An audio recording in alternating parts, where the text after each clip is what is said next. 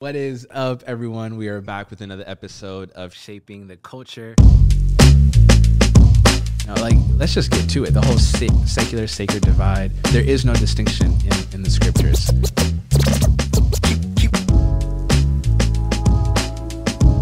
Some of us have trust issues with God, and some of us, it's like, does God really got us? You can't engage the culture with the gospel that first has not engaged you. Like, you know how people are like, oh, that's just who I am. Nah. Keep. Drop the mic. Drop the mic. Shaping the code. You guys enjoying yourselves? You guys ready for this live conversation? Awesome. Listen, I am so excited for our guest today. I'm truly honored that he's in the building. I've been watching him for some years. For those who don't know this guy, you're probably living under a rock. He's taking YouTube by storm. This man doesn't just exegete the text. This man knows how to exegete the culture. He knows how to speak to the culture in a way that is just biblical. He's a truth teller. One thing I love about this guy, he's unapologetic about what he believes. He's bold. There's a lot of times I watch his video, I was like, man, I was thinking it, but I'm glad you said it because I wasn't going to say it. And more than that, over the last few months, I just had a chance to interact with a little bit. He's a man of humility. He's a man of character. Just for him to say yes to this and do whatever he can to make this happen means the world to me. So if you guys can please help me give a warm welcome to none other than Ruslan, KD.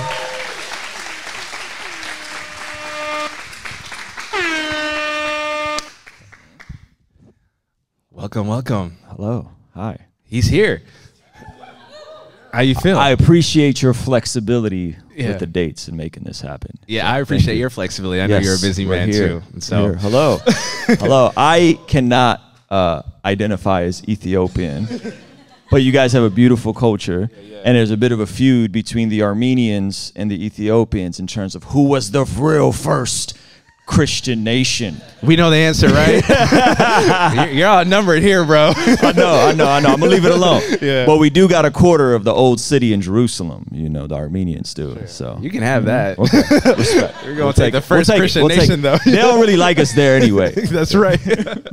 Awesome. Well, welcome to this. I actually want to say thank you to you guys for also being flexible with the date change, because I know some of y'all got tickets for the April 8th date, and y'all got tickets for the May 5th date. And so we've been all over the place. So thank you guys for being able to make it happen despite all the Shout changes. out to everybody who got tickets on Black Friday. Black Friday. Good Friday. Good Friday. Yeah. We got some real ones. Yeah. Wrong day. That's the next one. That's the next one. Right after Thanksgiving. We're going to come back and do it again. There it is. So. We'll do that.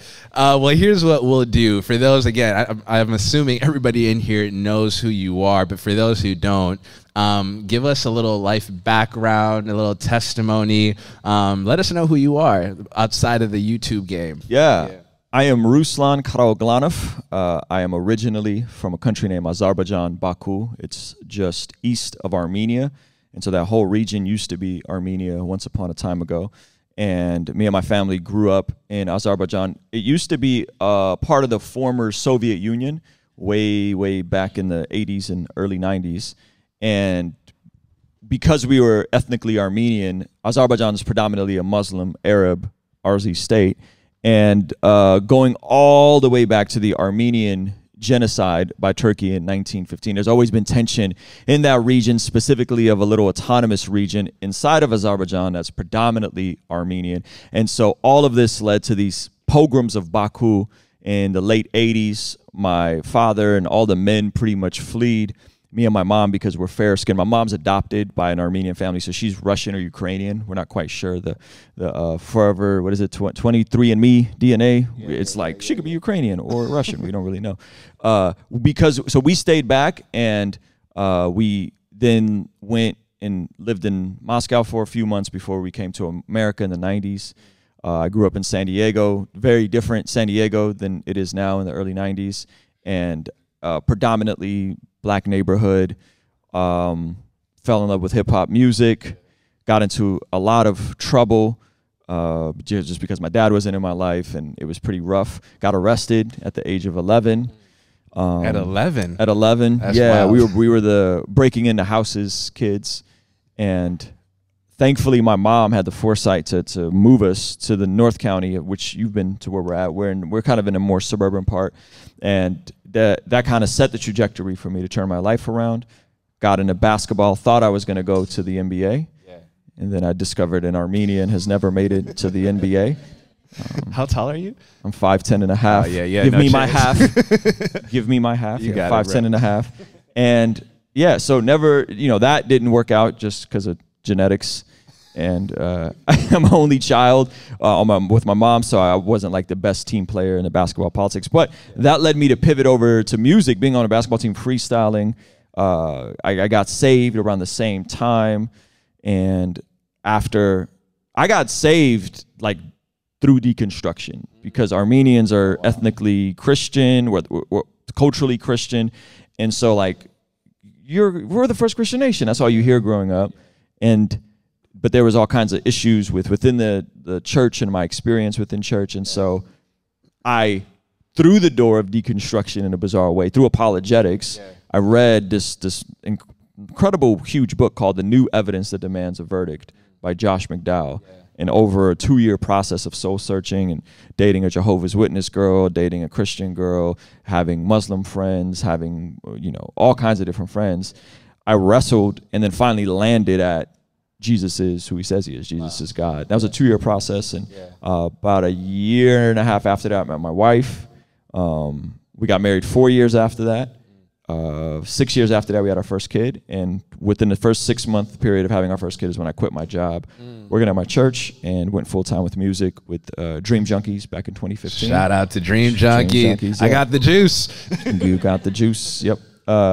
And so that did that for a little while. That faded, and then pivoted to YouTube, and been doing that ever since. Awesome. So that's a very condensed, compressed version of the testimony. Yes, yes. I love it. Well, here's what we're going to do. You brought up deconstruction a little bit. The theme is stand firm. And I want to start off by asking the question, have you ever, I know you entered the faith through questioning the faith, but since receiving the faith, have you ever questioned the faith, wrestled with the faith? Did 2020 throw you off a little bit? Have you ever had a season of wrestle, doubt? And if so, what did that look like, and how did you endure that? I was fortunate in that I worked out a lot of it on the front end. And I also was fortunate in that I had a lot of mentors early on that were solid, that loved Jesus, that had a high view of the scriptures, but were operating outside of the evangelical industrial complex. So a lot of the stuff that we kind of saw hit the fan, we were talking about that stuff 15 years ago. Like, we were talking about like young earth creationists and social issues. But even police brutality, like back in 2004, 2005, we were having these conversations very early on. So I was fortunate in that. And then I was also fortunate I had that foundation, and then I dove really deep into the San Diego slam poetry scene. So if anybody's ever done anything slam poetry related in the secular side, I mean, it's very not Christian, to say the least. So we would have these like debate-like poems, where I would do, an atheist would do a poem mocking Christianity. I would write a spoken word poem, come back to the open mic and shred him. So I was fortunate to have these hard conversations, but to also be faced with a lot of the inconsistencies pretty early in that community, which I feel like kind of equipped me. I'm trying to be honest I think I always will wrestle with secondary issues. Right now something I'm thinking through is deliverance ministries, and how does that look, and how do Christians get demonized, and what is that, how does that get, so that's something I'm kind of trying to figure out. I got friends that are on the cutting edge of that world, and then I'm also I don't know about all that, so that's something that I'm deconstructing, reconstructing, trying to figure out right now. So I think I'm always thinking about things, so yes, but they're always non-essentials. And by non-essentials, I mean, I'm not questioning the bodily resurrection of Jesus. I'm not questioning if Jesus is God. I'm not questioning if the scriptures are inspired. You know, I can go down the rabbit hole of textual criticism and watch those and how many different manuscripts are there and how did we get our, all that stuff is super fascinating to me, but none of it changes the foundation. And it's almost like I look at faith through the lens of my own transformative regenerated experience.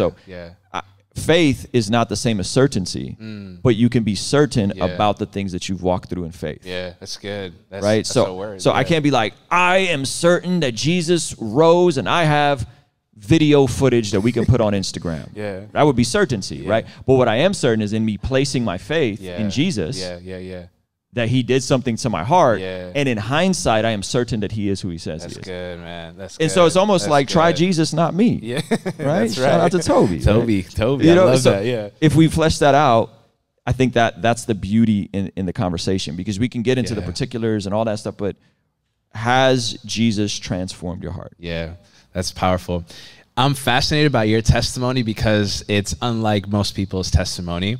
I think in our culture, this is a generalization. I know Yoni doesn't like generalizations, but I love generalizations. They exist for a reason. They exist. Thank you, Ruslan. We got that on tape. Generally speaking, in Christian culture, we celebrate conversion, but we don't know what to do with discipleship. It's good. Jesus says, go and make disciples of all nations. He doesn't say go and make converts. And I think, conversion is powerful, and it's, we should celebrate that and we should pursue that. But the question is, do we know what we've been converted to? Do we know what we believe? And it sounds like, and I think about Jesus too. He says, who builds a house before considering what it takes to build a house? Jesus says, the foxes have holes, birds have nests, the Son of Man has nowhere to lay he's letting his disciples know, before you say yes to this, let me break down what you're saying yes to. That's good. And so there's this discipleship process, and I see that with your journey too. Why do you think discipleship is not, do you agree with me that discipleship is not celebrated or is not at the forefront of the conversation in Christian culture? And if you do agree with me on that, why do you think that is an issue? Yeah, I think that's a fair assessment. I think discipleship is doing life with someone that's a season ahead of you. And sometimes it doesn't have to be this formal, like, I am discipling you. Like we see discipleship and everybody thinks like you gotta act like Jesus to certain people and you need to be, like underneath someone. And I don't think it's always that overt and linear. I've discipled tons of people. Seldom have I said, I am discipling you. I've led a lot of people personally to Jesus. Seldom have I ever said, I led him to Jesus, right? So it's like this weird thing where I think sometimes people can get weird about it because it can get weird. It can be abused. It could be weaponized. But yes, I think foundationally, discipleship is a huge aspect of it. And I would just reduce it to doing life with someone that's a season ahead of you. So my wife has women who are in their late 40s who have teenagers, and she does life with them. That's discipleship. And there's wisdom she gleans about what it's like dealing with an 8-year-old and a 2-year-old, right? And there's value there. So I would say on the most foundational level, and we don't really have that in church. Like if you think about the evangelical experience, I don't know, everyone's here not an evangelical, but you have like big church, and then you have youth group, and then you have junior high group, and everyone's kind of segregated. I don't know if that's always the best model, right? Now, I get it. Having 6th graders and 12th graders in the same room in a youth group could be weird, right? But if you have the older men pouring into the teenage boys and there's this multi-generational thing happening, I don't think it has to be as overt. So yes, I would say yes. Why? I think because we don't have a healthy demonstration of it. And I think sometimes the people who are really into it just get weird and abuse it. It's just like, we're going to sit down every Monday at Chick-fil-A at 6 a.m. and I'm going to walk you through this book. Like, what, bro? Like, can we just hang out? That's right. Can we just I don't know, have some keto cookies? Keto cookies. You know? I can't Shout out to Ruslan, by the way. You see how the weight he dropped? So, yeah, I love that. So a lot has happened in the last 2-3 years. You have done a phenomenal job on your channel, doing your best to address some of these things and offer truth and hope. What do you think our Christian culture needs right now? What do you think we're struggling in, and what steps do we need to take to start overcoming some of the demons that we're facing? Oh man, that's a loaded question. It is, yeah. I think there's a lot. Yeah. I think there's a lot. I think Top two. top two. In your Goodness. mind. I think there is an ideology that has crept into a lot of our psyches from sources and principalities that we don't even know the origin of. And I think it's shaped a lot of how we think and view things. And I think it's prevalent all over the world, and it's like crept into the church. And so I think offense is at a very all-time high. I think a lack of charity is at an all-time high. I think people blaming the outside system for internal decisions or lack of decisions that they've made is at an all-time high. And I think a lot of that is this spirit of the air that's like really has done a number on people's worldview. And so I think there's a part of the deconstruction is a lot of people wrestling with a biblical worldview, which is deny yourself, pick up your cross, follow Jesus, and a secular, I don't even want to say secular, but a worldly worldview that's what you feel is superior. Your truth is the truth. And how dare anyone judge you or tell you that you can improve in your life. Wow. And I think those two, I would say that that's the biggest thing. I think those two things are at war with each other right now. I would say what led to that is a lack of empathy from the church for certain demographics of people, marginalized people, and being cold-hearted. And so now if I don't feel like I belong with the Christians, well, maybe the Marxists that want to disrupt the nuclear family, maybe I'll go with them. Wow. Because they're at least addressing the problems. Right. That's good. Yeah. This reminds me of Jesus' priestly prayer in John 17, where he says, the world will know that you are my disciples by the way that you love one another.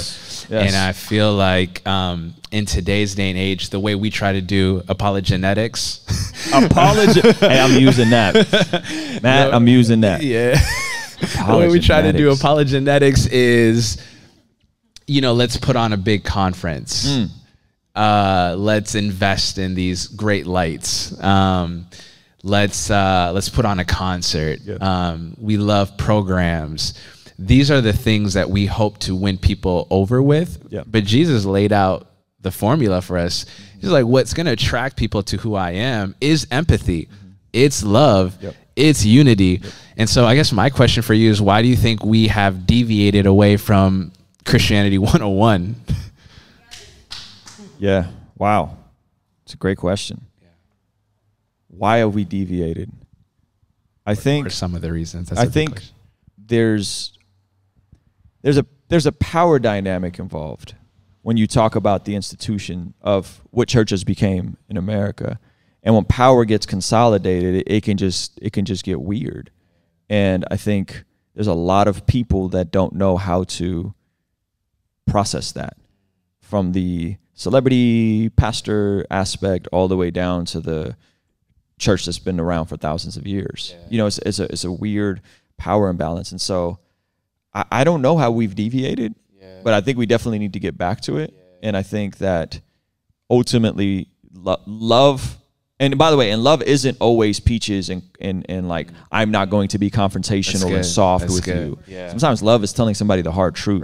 Because I love you, I have to tell you, if you keep doing this, you will self-destruct. That is loving, right? So I think, but it's in a lot of sense how you say it. It's the context in which you say it. And so I think we've deviated, but at least we know what true north is, right? Like at least we know what true north is.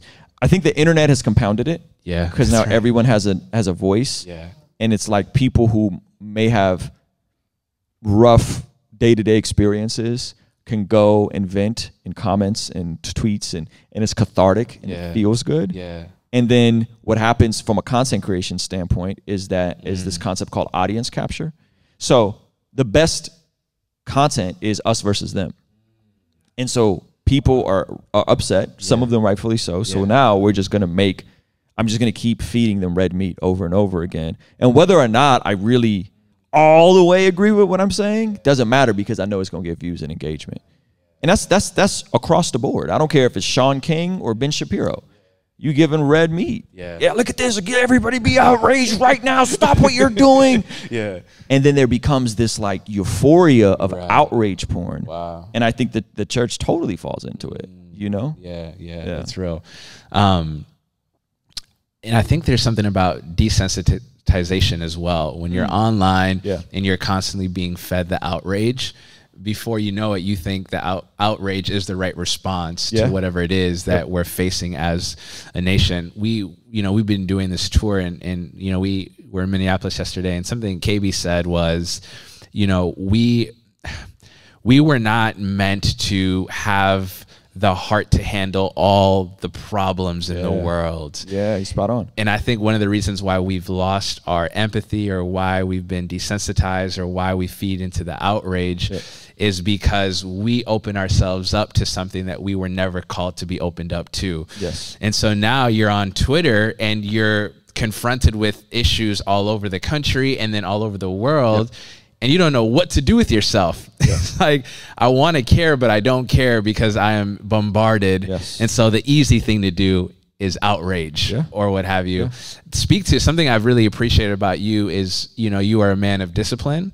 You are someone that does the right things and the hard things. You talk about, eating right or working out, things of that nature, getting your money right. Talk about the necessity for discipline in our spiritual formation so that we can curate and cultivate the heart that we need to be the kind of disciples that Jesus called us to be. I mean, the core root of disciple is discipline, right? And discipline doesn't mean like white knuckling it. Discipline is not like, I'm just going to deny myself all sources of dopamine. Yeah. Right? Because that ain't going to work. Yeah, that's right. Discipline is creating systems with the right sources of dopamine. Yeah. So that you can actually flourish. Yeah. Right? So you take something like, we're going to go here. Let's go here. That's why we're here. Children in the room? No. You take something like sex. Okay. Right? Sex is an amazing, beautiful gift from God. Yeah. Right? Everyone is hardwired, or mostly everyone, I'm going to speak in generalities, right? Mostly everyone is hardwired to desire intimacy in that regard. Yeah, that's right. The world tells you, have it with whoever you want to have it with, do it whenever. You're just a highly evolved animal. And of course you want to have pleasure. Right. God says, no, I have actually made this for a specific context and a specific covenant with a specific person. Yeah. And the pathway of God will actually lead to more pleasure. So it's not that I'm white knuckling discipline to don't think about sex, don't think about sex, don't think about sex, don't think about sex, don't think about sex. It's that I'm creating outlets that are healthy and productive to get me to the ultimate thing that I want. And that empirical data backs up as true, which is the people most satisfied sexually are the people who are in Christian marriages, who practice their faith with lower amounts of partners that stay committed to each other. Yeah. That's good. That's great. Think about that for a second. Yeah. The world says variety. Yeah. The data says less variety increases your satisfaction. Yeah. That's good. The more variety, the less likely you are to be satisfied. I say this with a disclaimer and the caveat. Please hear me, that if you have a testimony like I have a testimony, there's grace and there's mercy. But there are realities we're going to have to deal with. So the world is like, variety, go out, do your thing, right? Have as many partners as you want, this and that. God is like, no. One partner for the rest of your life. And then when you look at the data of who's the less likely to get divorced, who's the who's the more likely to be satisfied, it's the people who live with restraint. Right. So we're denying ourselves dopamine indefinitely. We're doing it in a way that is actually optimal for our flourishing. It's good. And then if you do marriage the way God recommends you do marriage, or the way the scriptures outline, if you love your wife the way Christ loved the church, lay down your life for her. If you lead your family well, right? If you provide for their needs, all of a sudden there develops over time this safety and this exploration and this amazing union, and surprisingly it gets better. All of it gets better. And again, the world doesn't talk about that. Yeah, right? Yeah. And so, and this is applicable to anything. This is right. applicable to food. Yeah. Like, yes, I lost weight, but you don't think I have dessert anymore? Yeah. Bro, I had 2 keto cheesecakes yesterday, and I ate my wife's other half today. Yeah. Keto cheesecake. And I got up and was still lower on the scale. Yeah. You see what I'm saying? So it's not that I'm living this life where all I eat is broccoli and chicken. Right. But when you primarily eat broccoli and chicken, then you can have the dessert and it not affect you negatively. Yeah. It could actually fuel you to your purpose. That's so good. That reminds me of what Jesus says. He says, I have come to give you life and life to the fullest. Yes. And I think sometimes like I struggle in my faith, or I've seen friends struggle with their faith because deep down, the struggle is I just don't think that God's way is the best way. I just feel like I got to try it that way. I got to do it this way to truly increase in pleasure or satisfaction. But speak to somebody once said, the root of all of our sin is unbelief. Mm-hmm. So when we do something wrong, deep down, we believe that what God says about it is not true. Yeah. And we believe that there's a greater truth. And that's why I'm obeying that or subscribing to that. Yes. So if we have a sin issue, we have an unbelief issue, right? Yeah. And so oftentimes I have found in my life that doing it God's way isn't the best way. Yeah. And I've got to figure it out on my own. Yeah. But as you're talking, the data shows that God's way is always the best way. I think about David, who says in the Psalms, when I kept secret my sins, my bones wasted away. Yep. Science and data tells us today that secrets are associated with heart disease. Come on. That if you keep secrets to you, if you do not confess your sin, there's mental issues that can arise from that. So the data says we were not meant as humans to keep things in the dark. Yep. We were called to bring things to the light. And so science is on God's side, but there is this struggle that God's way isn't always the best way, that God's way isn't leading to everlasting life. Yes. Can you speak to maybe what we need to do, or maybe a step or two we can take to trust God at his word and know that he can be trusted? Well, I think one, we have to discover what God's ways are. Yeah. So some of us have a distorted theology. Like even when we started talking about sex, some of y'all are like, it's dirty. It's dirty. Yeah. It's gross. Yeah. So save it for your husband. Yeah. What? Wait a minute. Yeah. That doesn't make any sense. Right? So we have a bad theology around that. Yeah. And dig this, and this is how we do it. And I'm not speaking in absolute theological statements, but then the distorted theology is there's a whole book that Jewish boys weren't even allowed to read till they were older called Song of Solomon. Yeah, that's right. And if you read that is an erotic book. It is. And then what do? Some Christians, not all, but some take it and be like, yeah, that's really about Jesus in the church. Like, what? Huh? Do you understand what's going? Like, read it in a modern translation. Don't read the KJV. Read it in something you could understand. And the message, if you have to. Right? So we'll take it and so we'll distort the ways of God because we don't have a healthy theology of the Word of God. That's good, man. And I'm not, again, if you view Song of Solomon as allegorical, like I'm not throwing stones. I just think you're wrong. And weird. Yeah. Okay. But if you have a healthy, robust theology of sex, of money, right? We struggle with finances. And then there's a whole book called Proverbs, pretty much about finances, right? Live on less than what you make, pay off your debts, work your land, don't chase fantasies, plant for another season. You know, like all these different, the best self-help advice is in Proverbs. There's a whole book about it. And then we'll be like, well, you know, Jesus said that it's harder for a rich man to enter the eye of a needle. And it's like, are you reading that passage in context? Right. Are you reading that there was a rich man's grave who was a follower of Jesus? Who Jesus was buried in his tomb? It was a rich man that, right? And it's not to divert to a prosperity gospel, but I think some of us have a poverty gospel. That's right. And then when you got a poverty gospel, you're like, well, what's the point? I mean, I'm just going to be average. I'm just going. And so I got a distorted view of sex. Yeah. Because I think Song of Solomon is about me and Jesus. Yeah. I got a distorted view of money because the rich man, right? Yeah. And you're reading Acts wrong. Yeah, yeah. They sold everything. Yeah. No, they sold and gave what they wanted. Yeah. And then when Ananias and Sapphira got caught, it was because they withheld. And Peter Right. tells them, you could have said, keep all of it, keep some of it. You didn't have to. Why you right. lied? That's why it. they died. That's it, So we yeah. got a distorted view of money. And then all of these theological ways are actually not God's ways. Where we have a distortion of Scripture. And then when you think about it, okay, well, where is that full life that you talk about? It's going to be on the other side of living a life of restraint, Yeah. having a healthy relationship with these things, living on less than what you make, staying out of debt, saving up, having an emergency fund. Yeah. Why? So that when you get married, you can have the type of life when you have kids that your wife can stay home if she wants to. By the way, 56% of women surveyed who work would have preferred to stay home if given the opportunity to. Thank you, ladies.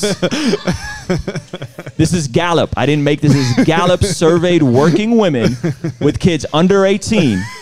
With kids under 18. Yeah. Right? Yeah, that's right. That's the key. Yeah. 56% of working women, not Christian women, not conservative women, Yeah. not pro-life women, working women Yeah. with kids 18 and under would have preferred to stay home had they been given the opportunity to. Maybe not forever, Right. right? I would love to see how those numbers look for kids 5 and under. Right. Right? Yeah. So here's what the data's saying. Yeah. And then we're like, yo, you don't have any useful skills. Yeah. You don't know how to earn. Yeah. You got a weird view of sex. Yeah. And then you get married and wonder why your life is dysfunctional. That's good, man. Yeah. Or Yeah. you get up under some healthy teaching of what Yeah. God's ways are. Right. And then you can change and create an environment where, hey, I feel close for women. I feel close to my husband and I want to be intimate because I feel like we're protected and we're stable. Right.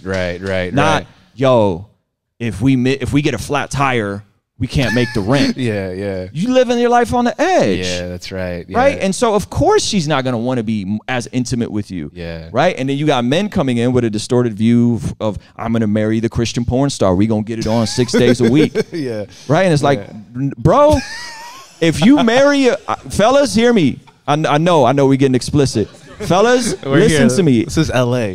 I know, right? We're here, I got bro. a whole nother We're here. thing on that. Fellas, if you marry a woman that hasn't been promiscuous, it's going to take a while to find your rhythm in that department. If you marry a virgin, it may take even longer. It may hurt for a while. You have to be sober about this. So you thinking you about to just jump in and 6 days a week, and it's like, bro, it was hard for me and my wife. Right. It took us years to find our rhythm. You know? Yeah. And so to answer your question, we don't know the ways of God. That's good. Because we don't know the word of God. Yeah. And if we can learn the word of God, then we will man. discover the ways of God. Yeah. And if we walk in the ways of God, and the ways of God are so good that even non-Christians can get in on this. Yeah. If non-Christians handle their money God's ways, live on less than what you make, develop some useful skills, learn what your land is, save up for a rainy day, they will get the same benefits, right? That's how good God's ways are. Yeah. If we live God's ways, then we will always be in God's will. We think God's will is this fork in the road destination of what is my purpose. Yeah. It's like your purpose is to know God and make him known. That's good, man. But if you're in the ways of God, you will be in the will of God, and your will of God the will of God for your life may change per season. Your assignment may change, your vocation may change, but you'll be splat in the middle of where you're supposed to be. We equate purpose and all this with work, which is very rude if you think about it. Yeah. You meet people and they're like, so what do you do? I'm a husband. Yeah. What else you do? I'm a father. Yeah.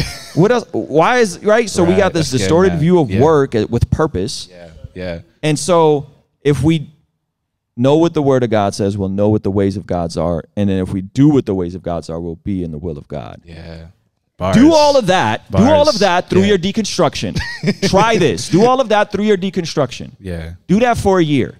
Go to church, be generous, be committed, get discipled, live your life with restraint, learn how to handle your money, learn how to handle your sexuality. Do that for a year, and all the hard questions, you could have those. I don't care if you think Genesis was literal or, right? I don't care. But do that for a year and tell me you don't see radical, impact on your life. That's good, man. That's so good. I love it.